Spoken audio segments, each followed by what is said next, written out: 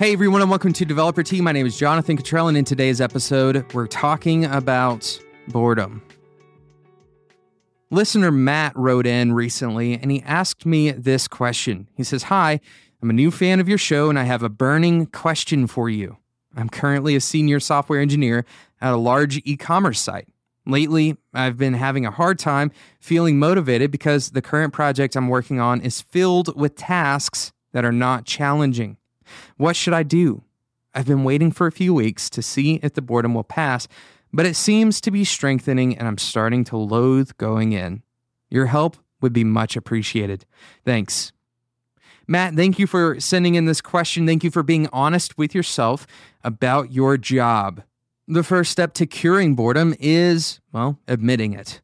You have to understand what makes you bored. Why is it that you're bored? And Matt, it looks like you have started down this path. You've recognized that the reason that you feel bored currently is because the tasks you have on your plate aren't really that challenging. Now, here's the amazing part about this question, Matt, and this is going to kind of surprise you.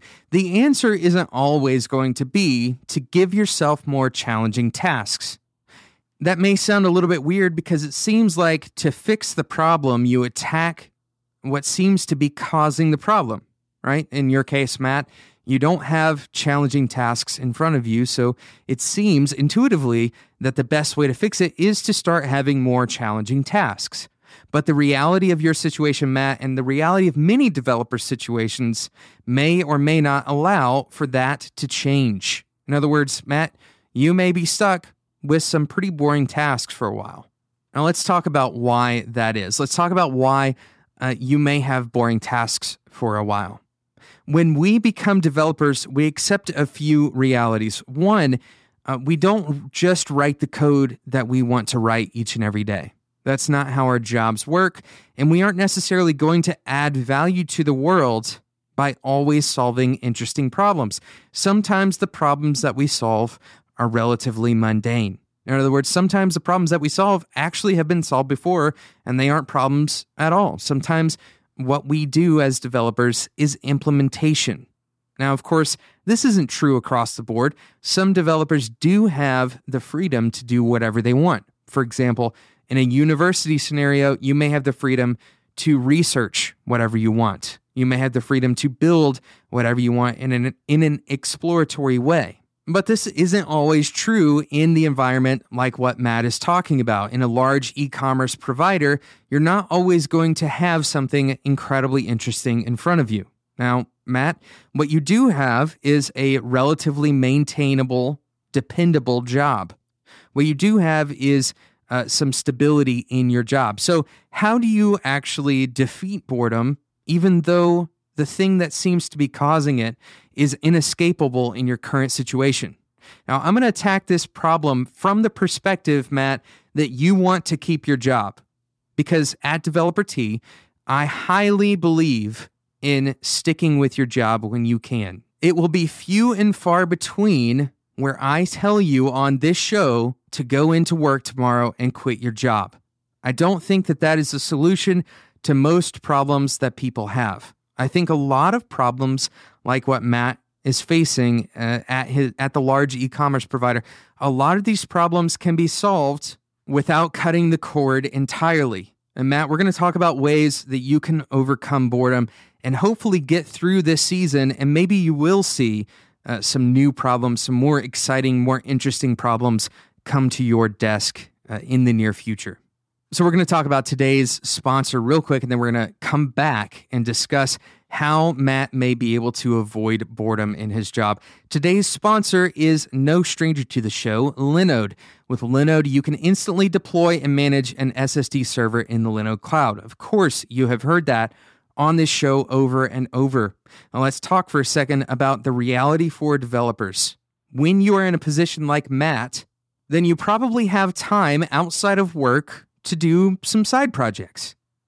The problem that a lot of people face is that they don't know what to do with their side project. In other words, they have no idea how to get it up and running. They get it built on their local machine, and then they don't know the next step. For a lot of people in this position, Linode is the perfect answer for you. Linode has 8 data centers, and their plans start at just $10 a month. And if you use the code DeveloperT20, you can get $20 worth of credit. This means that you can host your side project for $100 for a year. That's a fantastic deal, and it's probably the cheapest hobby that you're ever going to find. Go and check it out, linode.com/developer-t. Now, I don't want to undersell the power of Linode. Linode is scalable. They have native SSD storage. They have a 40 gigabit internal network and an Intel E5 processor stack. In other words, the performance of these Linode servers is absolutely industry standard. On top of that, they offer 2 gigabytes of RAM on their lowest tier. That's only $10 a month. And again, you get $20 of credit, so that lowers the monthly average over the next year to less than $10 a month. Go and check it out, linode.com. Remember, they have hourly billing, by the way, so you aren't going to pay for anything you don't use. linode.com/developer-t. Use the code DeveloperT20 at checkout to get $20 of credit. Thank you again to Linode for sponsoring Developer T. So here we are solving Matt's boredom problem. Matt, you may even be at work right now, working through some of these kind of mundane tasks that you're talking about and listening to Developer T to try to keep your mind engaged. This can be kind of a dark situation to be in. This is kind of a frustrating situation to be in. And I want to tell you, first of all, that I empathize with you. And a lot of other developers find themselves in the position that you are in. And I want to give you a warning. I want to warn you not to fall victim to the grass is greener syndrome. It's very likely that what you are experiencing, Matt, that it will pass eventually. It's very likely that you can find a way out of this mental state that you're currently in, the mental state of boredom that you're currently in. And sometimes you can't fully avoid boredom. But Matt, what I'd like to do is provide you some advice for how to deal with boredom better. So Matt, I'm going to give you 3 tips today. I'm going to go through them very quickly. Number 1, make sure you take time to invest in a hobby outside of work. Make sure you take time to invest in a hobby outside of work. I recommend that you do something other than coding, something other than computer work, something other than building things. Hopefully something that gives you some kind of physical activity. Having something to distract you from the boredom, number 1, and number 2, having physical exercise are both going to be absolutely key to getting through this difficult work that you currently are having to go through.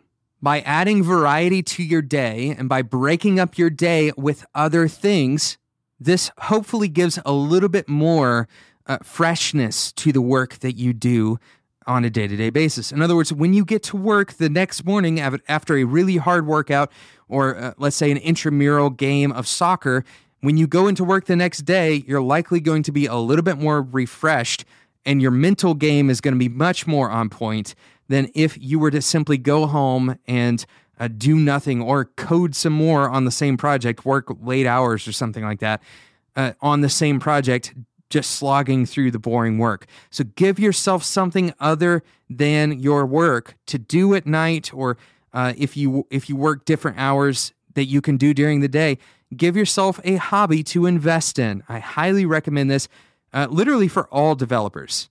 If you can swing it, get a hobby that you truly enjoy as much or more than you enjoy your work. We've talked about this concept on the show before. A lot of developers are musicians. A lot of developers like doing things like woodworking. A lot of developers also like weightlifting. There's a ton of possible things that you can put your energy and your time and your mental energy into outside of work. I highly recommend doing that. Number 2, invest in learning during this time.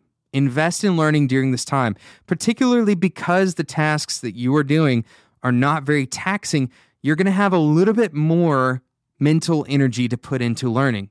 And what you can do is you can learn, maybe use some of your off time to learn, or if your company, if the e-commerce company, Matt, will allow you to learn on the job, then spend some of your time learning on the job, and then use the mundane tasks that you have in front of you, right? Use the things that you are working on currently as a lens for seeing new programming concepts. The mundane tasks can be seen as an opportunity in this way, because if it's something that you know how to solve very well, You can actually use this as kind of a playground, as sort of like a scrimmage game, right? You're preparing your mind. This is why people use to-do lists, for example, to learn a JavaScript framework, right? This is something that you can wrap your mind around. To-do lists are relatively simple.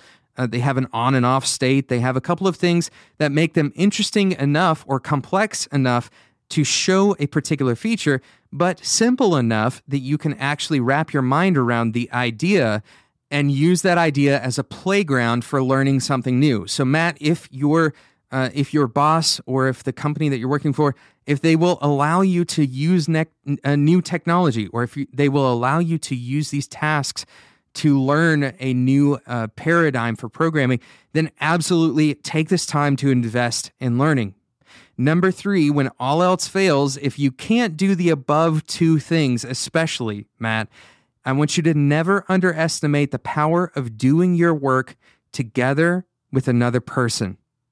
Think about that for a second. Never underestimate the power of doing your work together with another person. One of the most frustrating things that you can go through is being bored alone.